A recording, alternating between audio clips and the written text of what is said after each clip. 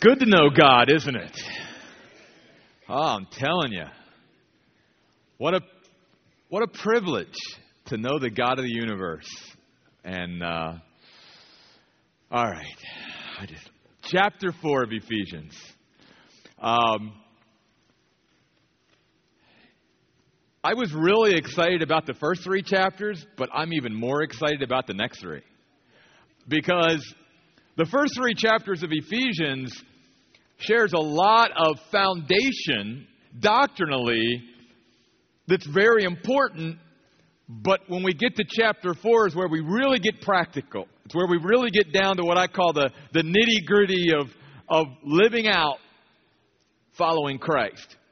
And as we said at the very beginning of this study, the book of Romans is a book that defines what a life that God, or that a life that is surrendered to God and that is allowing God to define it. That's the book of Romans. If a person was to surrender their life to God and let God define their life, Romans is what that's all about.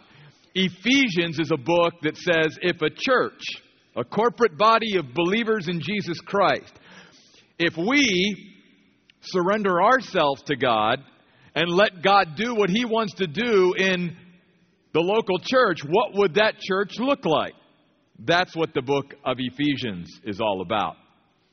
And what we're going to learn tonight is, above everything else, God's heart is that the church be a place where every individual who comes and makes up the church, because we are the church, not the building, is that we would strive for spiritual maturity.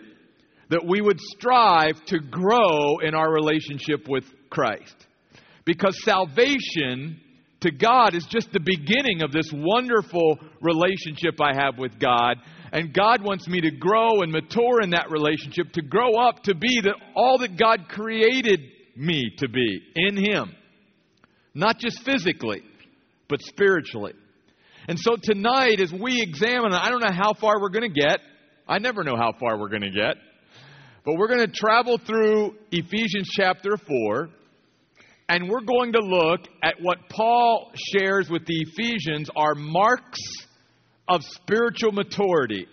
Or maybe another way to look at it would be, as I'm traveling down the road becoming more and more like Christ, what are the road markers? Or what are the signs that's showing up as I move down that road?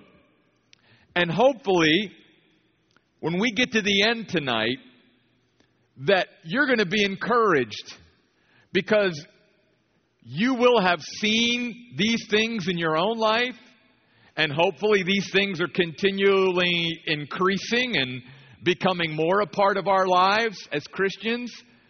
And hopefully we all also will be challenged tonight because none of us have arrived. We all still could become more like Christ in many different ways. And so hopefully it's a little bit of both. A little bit of, wow, I'm encouraged because I'm on the right road and I'm headed down the right path and I just need to stay on that path and continue to grow. And also to realize that, and there's still more ahead for me to experience with God, which is cool as well.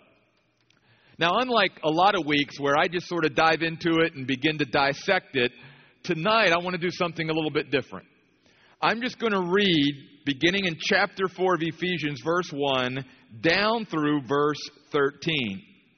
And then go back and pick it up in chapter 4, verse 1, and begin to share what the Spirit gave me as far as marks of spiritual maturity. But I want us tonight to begin with to sort of get the flow of where Paul is coming from here as he begins sort of this second section of the book of Ephesians. Paul says, I therefore, the prisoner for the Lord, urge you to live worthily of the calling with which you have been called, with all humility and gentleness, with patience, bearing with one another in love, making every effort to keep the unity of the Spirit in the bond of peace. There is one body and one Spirit, just as you were called to the one hope of your calling, one Lord, one faith, one baptism, one God and Father of all, who is over all and through all and in all. But to each one of us, grace was given, according to the measure of the gift of Christ. Therefore it says, when he ascended on high, he captured captives. He gave gifts to men. Now, what is the meaning of he ascended, except that he also descended to the lower regions, namely the earth? He, the very one who descended, is also the one who ascended above all the heavens in order to fill all things. It was he who gave some as apostles, some as prophets, some as evangelists, and some as pastors and teachers, to equip the saints for the work of the ministry. That is, to build up the body of Christ until we all attain to the unity of the faith and of the knowledge of the Son of God, a mature person attaining to the measure of Christ's full stature. Now, before we go back to verse 1, I want to point out that word mature in verse 13. That's really the key word of the entire chapter, because that's what Paul is building to throughout this chapter. That's the goal, attaining spiritual maturity. This word in the original language means an end, a purpose, an aim, a goal. It's what I, as a Christian, as part of the church, should be aiming for. That I want to grow and become spiritually mature. And in my mind, growth is a matter of knowledge plus obedience plus time. In my life, that's what it's reduced to. That if I look at my own spiritual growth, it's knowledge, but it's not knowledge alone. It's knowledge that leads to obedience plus time. In fact, it's a progression. It's a whole lifetime of becoming all that God created me to be, reaching always forward to that maturity, as he says there in verse 13. A mature person. That's the end. That's the goal. That's why I guess I'm so passionate as a Bible teacher about making sure that Christians, especially those who just come to Christ, realize now you realize that it's great that you accepted Christ as your Savior and your sins are forgiven and you're on your way to heaven, and we rejoice and we celebrate with you, but that's just the beginning. God has a whole wonderful life ahead of you, an abundant life that goes much even higher than just where you are right now. It's that maturity, and that's why I think I have such a passion to teach the Bible. Because I believe that probably the primary way we all grow and mature in our faith is through the Bible and through our greater understanding of it and apprehension of it and application of it. And that's exactly what Paul's telling the Ephesians. He's saying, guys, if we're going to let God define the church, then we've all got to be striving towards maturity and growing up in our faith.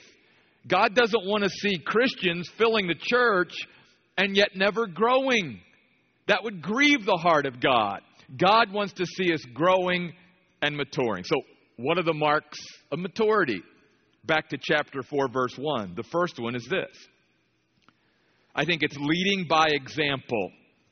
Because notice, Paul says in verse 1, I, therefore, the prisoner for the Lord, urge you to live a certain way.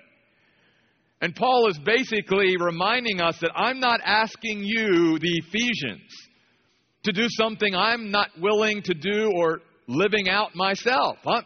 I'm a prisoner because of my faith in Christ. I'm a prisoner of Rome because of my stand for the gospel.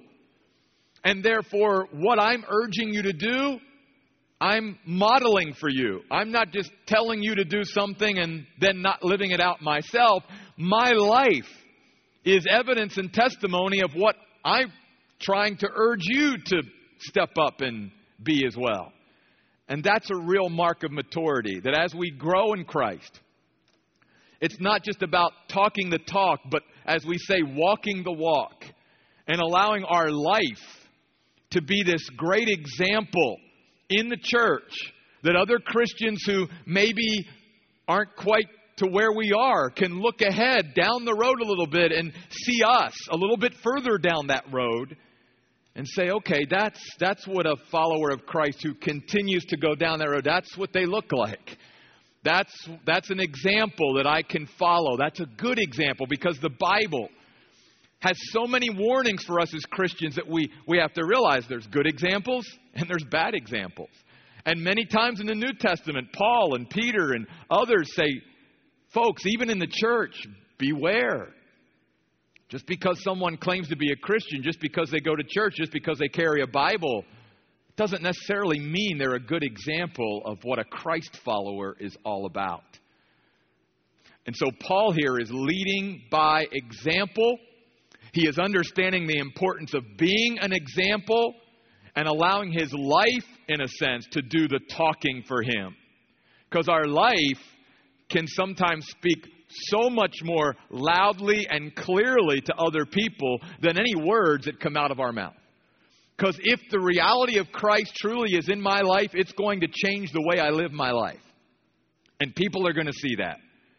And over time, the Bible says that's going to make a positive impression upon them.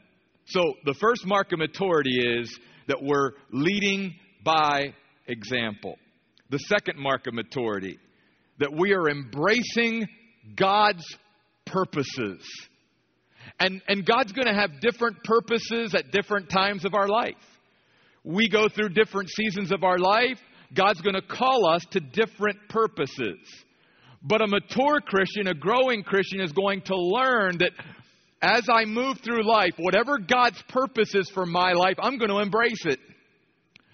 Because of my growth and maturity, I am beginning to understand and recognize and acknowledge God knows best. And God is only purposing this for my own good, for His glory, and for the good of others. And therefore, I'm going to embrace whatever purpose God has for me at that point. We see that in the phrase in verse 1, I therefore, the prisoner for the Lord, urge you to live this way. Paul says right now, I'm a prisoner. And even though technically he's a prisoner, as we've talked about before, of Rome, because he's under house arrest in Rome, he doesn't look at himself as a prisoner of Rome. He looks at himself as a prisoner for the Lord. Because at this time in Paul's life, that's God's purpose for him. And we've already seen throughout our study of the book of Ephesians why Paul feels that way. Paul said, I'm being strengthened through this purpose. Other Christians are being strengthened and encouraged and emboldened through my witness. And they're more bold to go out there and live for Christ and speak for Christ because, again, they see my example and they see how I'm embracing God's will, even though it means being in prison right now. And then Paul reminds us that there are people in prison, both guards and other prisoners, who are hearing about Jesus Christ and the good news of how much Jesus Christ loves them that may not have heard had Paul not been in prison. So Paul embraces being in prison because he sees that even if at that moment he doesn't understand all the purposes of why God has him going through that, he's gotten to a point because of his spiritual growth and because of his maturity that one of the marks of maturity is I'm going to embrace God's purposes at this time in my life because I know God has a purpose for it. Because one of the things we learn as a growing, maturing Christian is there is nothing purposeless. Everything is significant in my life. And I learn that more and more, and I understand that more and more, and I embrace that more and more as I grow and as I become this mature person that God wants me to become. You see, an immature Christian is going to be put in different circumstances, and for a while, until they grow, just like a baby physically, it's all about them. And, we all know if we've had babies or whatever, been around them, that babies think the whole universe revolves around them. And when they're hungry, everybody needs to jump. And when they're cranky, when it's bedtime, it's all about them. And they're the center of the universe. And it's all self. And that's okay when you're a baby. Okay? But just like physically, that would be pretty sad if a 25, 30, 50-year-old person was still acting that way, you see. That we should grow past some of the attitudes that we have when we were children as we become adults and we mature. And the same thing is true in the spiritual realm. That it's okay. God loves baby Christians, and we love baby Christians, and all of us at one time were baby Christians. All God is saying is, don't stay a baby Christian, but grow up into spiritual adulthood, if you will. And these are the marks of spiritual adulthood.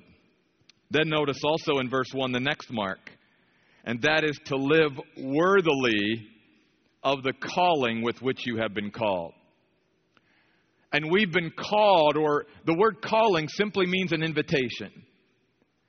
And God has invited us to live here. In fact, Paul says in the book of Philippians, he calls it a heavenly calling. He wants us to live on this plane rather than groveling down here, in a sense. And so here's my calling. Here's what God is inviting me up to. And Paul is simply saying that as I grow and as I mature in the Lord, hopefully my commitment to Christ is going to correspond to my calling. That I'm going to live worthily of that calling. Now, Paul's here not saying that I make myself worthy to be acceptable to God. We know the Bible doesn't teach that. We can't make ourselves acceptable to God. That's the whole message of the gospel. It's by grace we're saved through faith. It's not of works. We can't work our way to heaven. We can't do enough good deeds and good things in order to merit God's acceptance of us. We simply have to accept the free gift of what Jesus Christ did on the cross. And once we do that, then we have that relationship with God. Now, what Paul's simply saying is, now because I have that relationship with God, and God has called me as one of His children to grow and mature and live on this plane, then I should. I should live worthily of the calling to which I have been called. And if I could just maybe even make this, more practical. And I apologize for those of you that maybe aren't into sports. I am, and so a lot of times I use sports illustrations. Here's the way I look at what Paul's trying to say. As I've followed sports pretty much all my life since I was a child, one of the things that you learn is that certain teams, certain organizations sort of have an aura to them. They have a tradition of winning. They've won a lot of championships, and they're managed pretty well. And so a player, football, basketball, baseball, hockey, it doesn't matter, they could be playing on a team that's a perpetual loser. They don't have a very good organization. They have a history of losing. And they get traded from this team of losers to a team that has a reputation of being a winner. And what you see many, many times, not all the time, but many times, is here's a guy who, let's just take baseball because it's coming. He may be batted 200 with the loser team. And all of a sudden he gets traded to the team that has this tradition of winning. And he puts on the uniform. And it's almost like when he puts on this uniform, he becomes a different player. Because it's almost like when he enters that city and he enters the clubhouse and he puts on that uniform that has such a tradition to it, it's almost like, I got to raise my game. I got to live worthy of this uniform, because I start thinking about all the people who've worn this uniform. And I've got to raise the standard. That's really what Paul's saying here. He's saying, Christian, think about all the saints of God down through history who put on the uniform, the Christian uniform. Moses and Abraham and Ruth and Esther and Joseph and Mary and Daniel and Paul. And you begin to think, wow, I'm putting on the same uniform every day that they put on. And look at the rich history of our Christian faith. And look at all the martyrs down through history who died who gave up their very life because of their faith in Christ. Wow! And I'm on the same team, and I put on that same uniform every day. Therefore, I should wear it worthily, because what a tradition. What a winning team to be on. And we are on the winning team because Jesus Christ has won the victory. And therefore, when I get up every day, I should walk out of my house saying, I'm going to live worthy today of the calling that God has given me, because I'm one of the children of the King. I'm a son and daughter of God. And look down through history at all the men and women and young people who put on this uniform and wore it proudly. I don't want to do any less. I want to live worthy. I want to live up to the calling that God has given me. So that's how that sort of makes sense for me. I almost envision myself every morning getting up, getting ready, and in a sense, before I walk out the door of my house, I put on the Christian uniform. And as I go out into the world, as I walk around people and stuff, I've got to be willing to live worthy of the calling of that uniform that God so graciously gave me through His Son, Jesus Christ.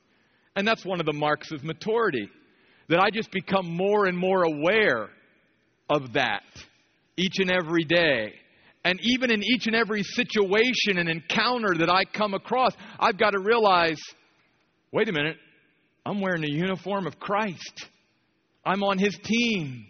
I'm following in the footsteps of the great saints of all time. I got to step up and handle this situation well in order to bring honor to Christ and honor to all those who wore the uniform before me.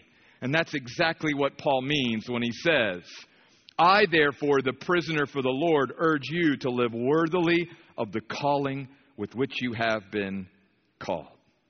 Next, the fourth mark of maturity is that I may have an attitude towards others that is Christ-like. And the question I asked myself is my attitude towards others a Christ-like attitude? Notice what he says in verse 2. With all humility and gentleness, with patience, bearing with one another in love. That's a mark of spiritual maturity. How I relate to others, especially my fellow believers, my brothers and sisters in Christ. Am I displaying humility? And can I just say a good definition of humility is not putting myself down, it's lifting others up. That's what real humility is. It's not putting myself down. That's not humility. Not self-deprecation. That's not humility. Humility is really living in such a way that I'm lifting others up. And I'm gentle, meaning I'm just reasonable. That's what the word really, I'm just a reasonable person. I mean, let's face it. We live in a world, you may work with them. You may live in a neighborhood with people who are very unreasonable. You can't reason with them. We have family members like that. It can be very frustrating. If we're displaying a Christ-like attitude to others, though, we're going to be reasonable, not unreasonable. We're going to be patient. The word is a word that's used in the original language speaking about the way we relate to each other, and it literally means long-fused. And I'm sorry, the only thing I can think of is when I was growing up, I always watched The Roadrunner and the Coyote. Sorry. And of course, the Coyote was always trying to kill the Roadrunner, and the picture that I have in my mind is he'd always buy those Acme dynamite and bombs and stuff, and they would have a fuse like 10 miles long, so that by the time the fuse would have finally got there and destroyed the Roadrunner, it always blew him up or something. And yet I got that picture in my mind because as I think about a long fuse, that's what I go back to, the Coyote and the Roadrunner. And God wants me to have a long fuse with other people.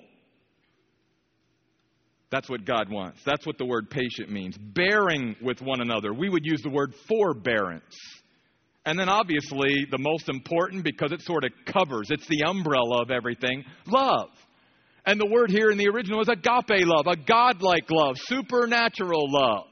And I can't love that way, but I can if I allow the Holy Spirit to take control of my life and love through me. And that's a mark of spiritual maturity. That's why when people read like teachings of Jesus and Jesus says, love your enemies, there's even a lot of Christians that go, I can't do that. And I'm like, you're right. We can't do that. The only way we can love our enemies and love as God loves is to let God love through us and let His love flow out from us. That's the way we love. So the fourth mark of spiritual maturity is our attitude towards others Christ-like. And I realize as we go through these, all of us could say, well, not today, we're not always going to have these things operating in our life. But what Paul is trying to encourage the Ephesians is, but this is what we go after. This is the goal. This is the aim. This is the purpose. This is the end that we're shooting for. Is that more and more and more our life is going to reflect these things. And if we let God define the church is going to be filled up with folks who begin to look like that. And that's exactly what God wants. The fifth one, making every effort to keep the unity. Verse 3. Making every effort to keep the unity of the Spirit in the bond of peace. A couple things. Notice he doesn't expect Christians in a church to create the unity. Because notice, the unity has already been given by the Spirit of God. So it's not our responsibility as a church to somehow create unity with us as Christians. We can't do that. Only the Spirit of God can bring that unity to a body that's so diverse like the church is. But what we can do as a Christian is I can help destroy that unity that the Spirit of God has created. And if any of you, like me, have been part of church all our lives, we've been in churches or we've spoken churches or we've visited churches where at one time there was this great unity and where the people of that church came together and truly loved each other and worked toward a common goal and purpose and end. But something happened and they began to be very divisive and fight amongst each other. And all of a sudden the church began to splinter and crack and divide. And it was nothing like God intended for it to be. Because a growing, mature Christian is going to do everything. In fact, notice the first couple of words of verse 3. Make every effort. The Greek word is spoudazo. It means a diligence, an intense focus. It's like, it's one of the first things I think about that I'm part of the church is that I've got to do everything I can do within my power to keep the unity that the Spirit of God has created here. And not to bring divisiveness and division to the body of Christ. A spiritually mature Christian will have that as a real goal of their life. To keep the unity of the Spirit in the bond of peace. And here's why that's so important. I think I've mentioned this before. The Spirit of God needs a proper environment to work in. And that's why, you can walk into some churches and you just don't feel the Spirit. And you can walk into other churches and it's like you can sense that God is there. The Spirit of God is there. You can just sense it. Why is He in some churches and not in others? Well, one of the reasons may be that if that church has a history of division and fighting and strife and all that, the Spirit of God has backed off. Because the Spirit of God needs a proper environment in order to work.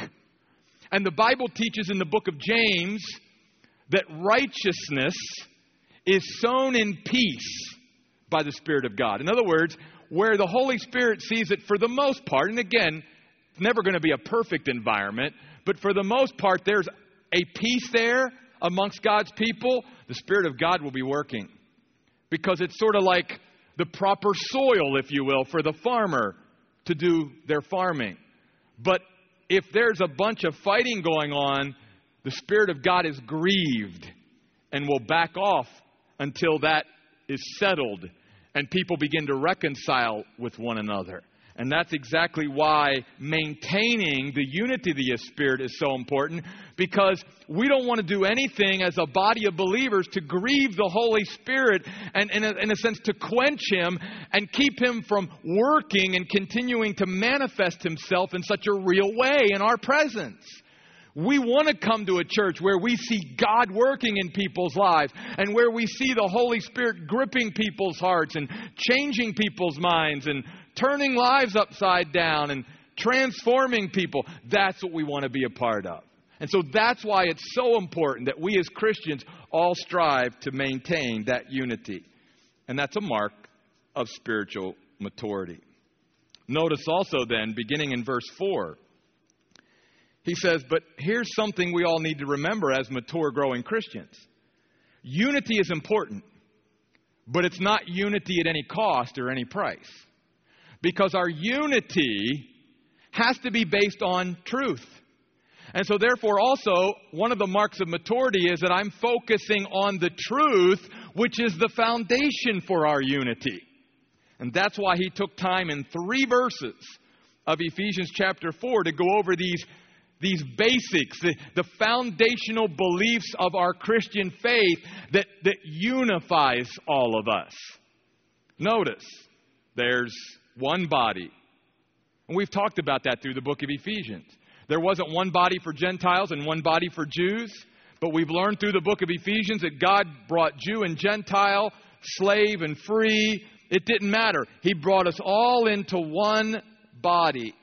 And now that one body is manifested now on earth in many different locations called local churches. But we also have to remember that there's not only local expressions of the church, but in a sense, all true believers in Jesus Christ all over this world are also united in one body, one Spirit, one hope of your calling, one Lord, one faith, one baptism, one God and Father of all, who is over all and through all and in all. And I'm just going to say this. I also believe it's very important that when we grow and we mature, that we learn as Christians to focus on the majors, the major things that unite us, rather than the minor things that may divide us. Too many churches, too many Christians get caught up on what I believe are very minor issues, and they allow those minor things to divide them. Like Jesus said to the Pharisees, you swallow a camel and you strain at a gnat. The thing that should be big, the camel, you disregard. The thing that really isn't that big of a deal, the gnat, you make a big deal about. And we all know, having been in churches, maybe and maybe not, maybe this is a new experience for you, that one of the things we struggle with, because again, we're all at different levels of our growth and maturity and whatever, that some Christians just say, hey, that gnat, shouldn't we all be focused on that gnat? And we have to lovingly, but very firmly say, no, I think we should be focused on the camel. That's the bigger issue, not the gnat. And as we grow and we mature, we learn what are truly the big issues that we should be focused on and united from, and what are those minor things that we really shouldn't allow to become divisive, if you will. And that's exactly what Paul is saying here in Ephesians chapter 4. Verse 7.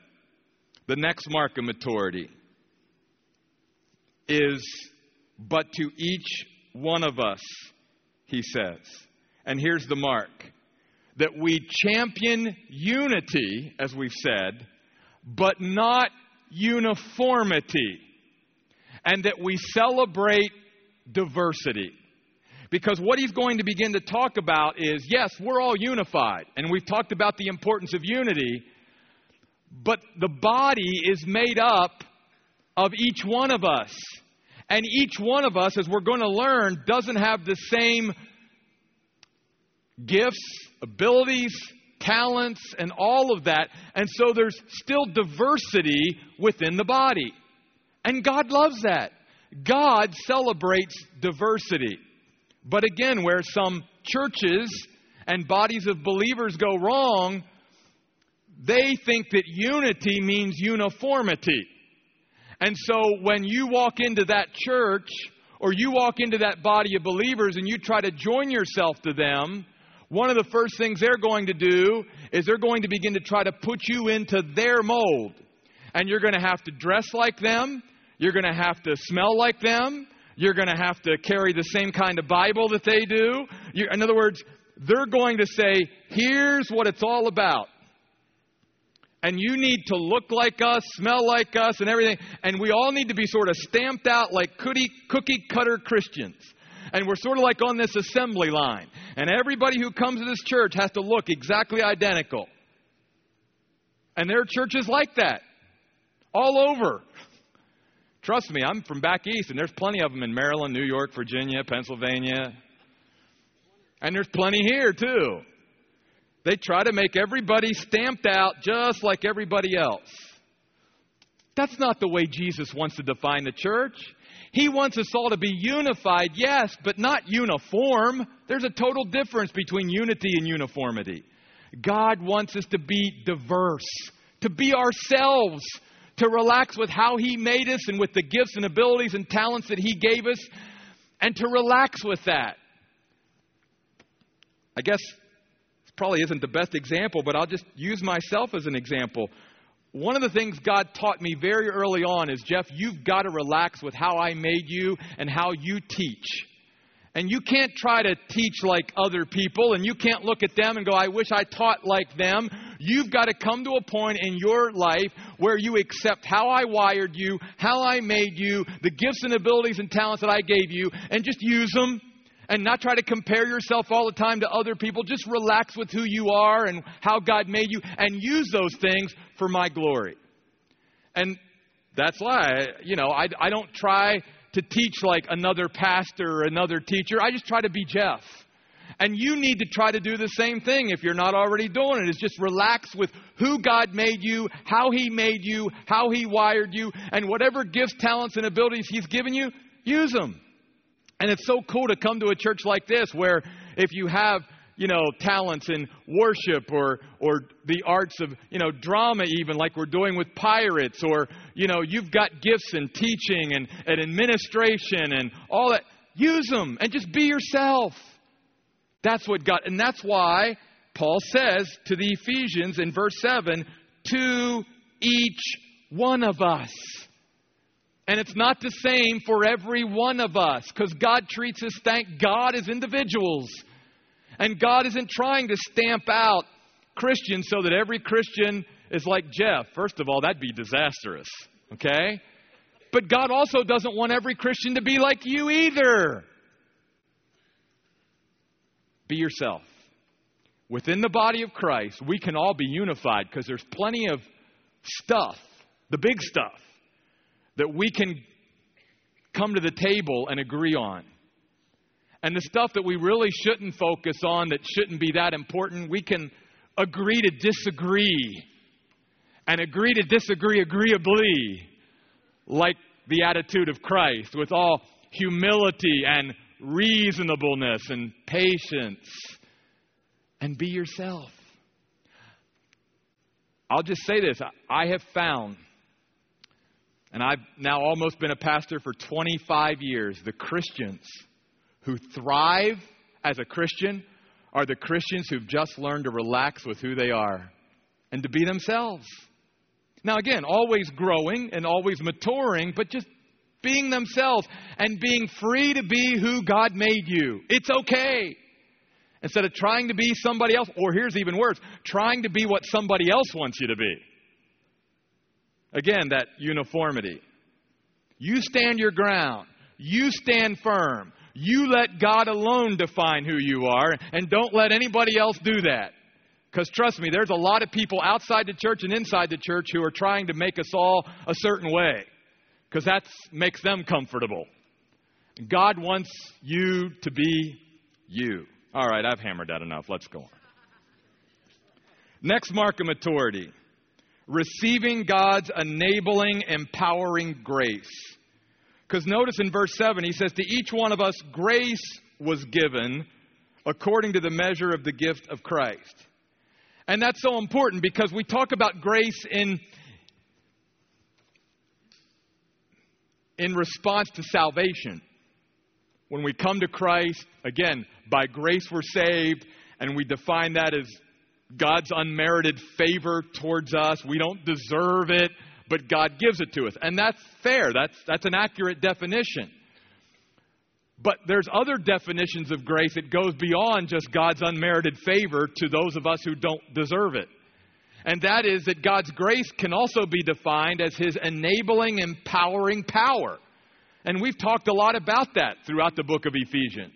That God wants us to understand the power that He gives us to live the Christian life and to be ourselves within His framework. And to use our gifts and abilities and talents and never have to realize that I've got to do it myself.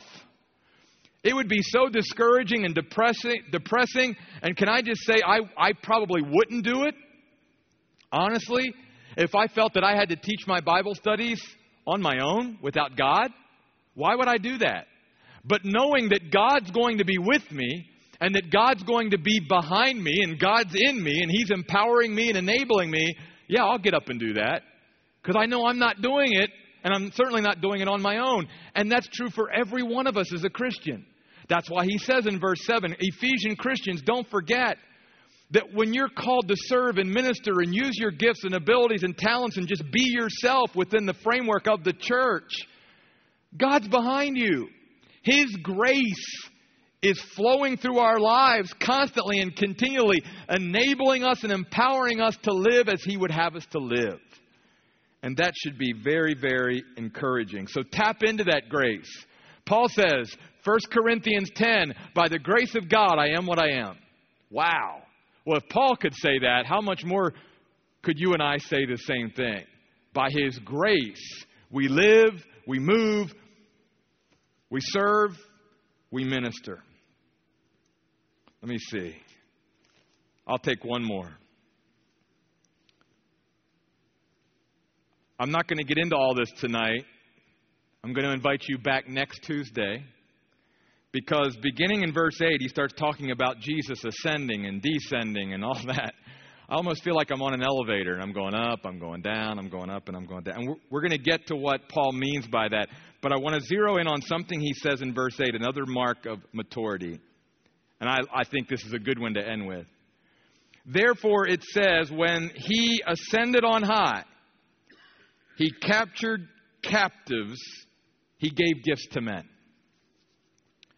Now, for those of us in this culture, that probably isn't a very good picture. But for the people in Paul's day, for the Ephesians, they knew exactly what Paul meant. Because anyone who went out to conquer, and say conquered a town, a city, a people group, they would do two things. They would bring a representative group of the people that they conquered, and they would be followed behind them while the conqueror was on his horse, strolling through the city, and the captives, those that had been captured, were behind them as sort of a sign of the power and the glory of the victory that was won. But another thing a conqueror always did is he always shared the spoils of the conflict, of the war. And you see both of these in the verse. That Christ not only captured the captives, but He gave gifts to men as part of His victory. And simply what Paul here is describing for us is the victory that Jesus Christ won when He died on the cross, was buried, and rose from the dead. And the Bible simply then is telling us that a mark of spiritual maturity is that you and I as Christians would live in the victory that Christ has already won. As I've said before, that as a Christian, I do not in my life fight for victory. I fight from victory. Jesus Christ has already won the victory. He has already disarmed all the powers against me that oppose me. He's captured the captives. He has broken the power of sin in my life. Therefore, what Paul is simply reminding the Ephesians and reminding us of is this. Any power or any person that I give a power to in my life that is opposing my walk with God, I have to come to understand I'm giving them that power. I'm relinquishing that power to them. They don't have that power over me because Jesus Christ has captured the captives. He has set us free from everything that opposes us as a Christian. Therefore, if something has got a hold on me that is opposing my walk with God, or somebody in my life I've given a power to that is opposing my walk with God, I've got to come to the realization that I've handed them that power. I've given them that power. But they don't have that power over me. I've just gotten to a point in my life where I let them have that power over me. And a growing, maturing Christian is going to keep discovering and finding out that I got to take that power back in the power of Christ. And I shouldn't give anyone or any other thing power over me other than Jesus Christ himself. He's the only Lord of my life. He's the only master of my life. And there should be nothing else that I give power to over me other than him. And if I'm allowing something to rule my life other than Jesus Christ, I also can be encouraged to know that I can come back to passages like Ephesians chapter 4 and realize, but he broke that power. He captured the captives.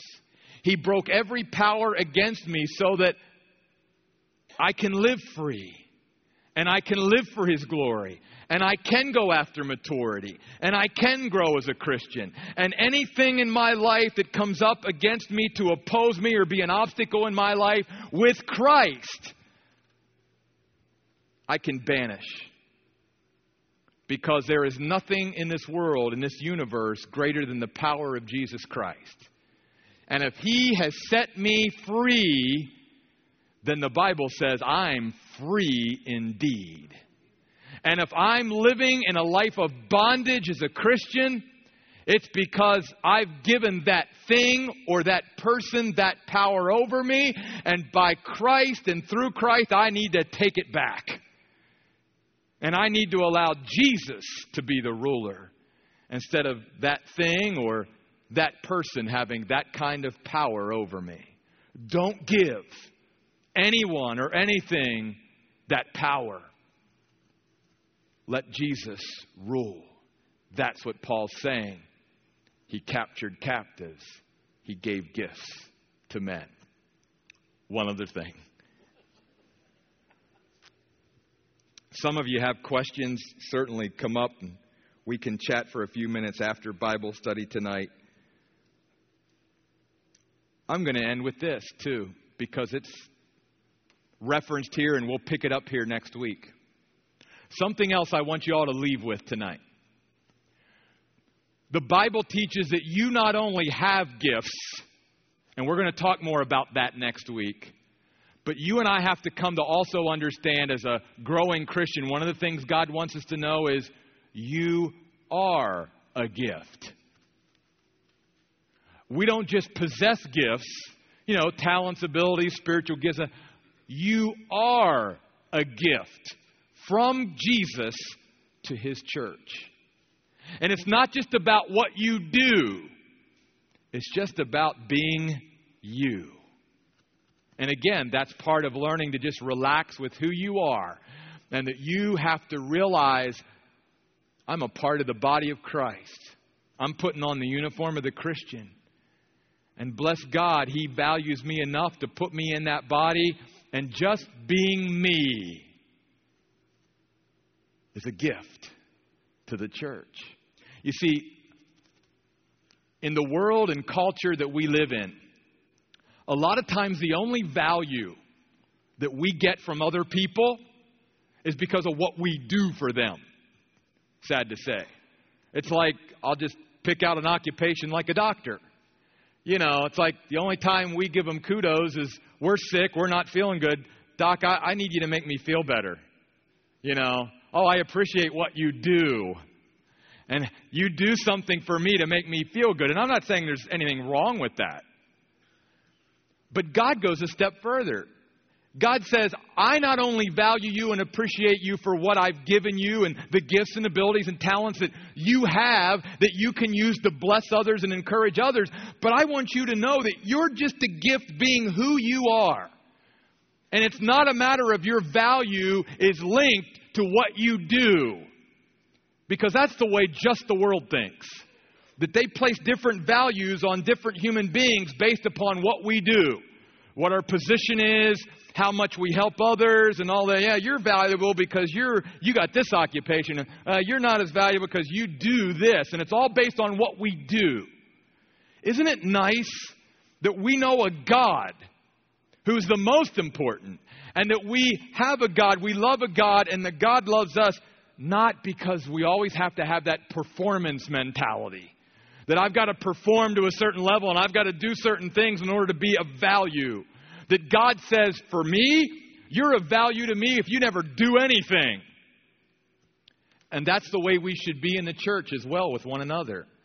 That we should value each other beyond just what we do for each other, which is good. But we should just be able to look at each other and in each other's eyes and say, I value you just because you're you. And if you never do anything for me, you're important. You're of value. You are a gift in my life and a gift to the church. So as you leave here tonight, I want you to all leave here remembering you're a gift. Not just because of what you do, but because of who you are. He captured captives. He gave gifts to men. And we're going to see next week those gifts were people. People just like you, people just like me. Let's close in prayer. God, thank you so much for reminding us in this passage of Scripture that you want your church to be defined by people who are going after spiritual maturity, who are becoming that mature person, that's the aim, that's the goal, that's the purpose, that's the end of our Christian life. That's what we're shooting for. And then very practically, you have broken down for us in this passage many marks that as we travel along that road towards spiritual maturity, we can begin to have some road markers in our life to sort of measure ourselves by. And we realize, God, that we're never going to do all this perfectly. But it is sort of encouraging to see how you're working in our life and bringing a lot of these things about and how we're making progress in areas that maybe before we weren't making progress in. And God, that's what it's all about. It's just about a lifetime of progress and moving forward with you. The goal is that Jeff Royce would be a little bit more like Jesus Christ today than yesterday, this week than last week, this month than last month, this year than last year. And that's the goal you have for every one of us, Lord. And I pray that you would just continue to raise up right here in Cornerstone Christian Fellowship a growing group of people who are saying, growing is important to me. Spiritual maturity is what I'm going after. And I'm not satisfied just knowing Christ as my Savior and having my sins forgiven and on my way to heaven. I know there's so much more in this life for me that God wants me to experience. And there's so much more that God wants me to experience that I'm going after it. I'm going after it all. And I'm not going to stop until Jesus comes or until I close my eyes in death. I'm going after it. God, continue to raise up a group of people here like that, with that kind of mentality, we pray in Jesus' name. Amen.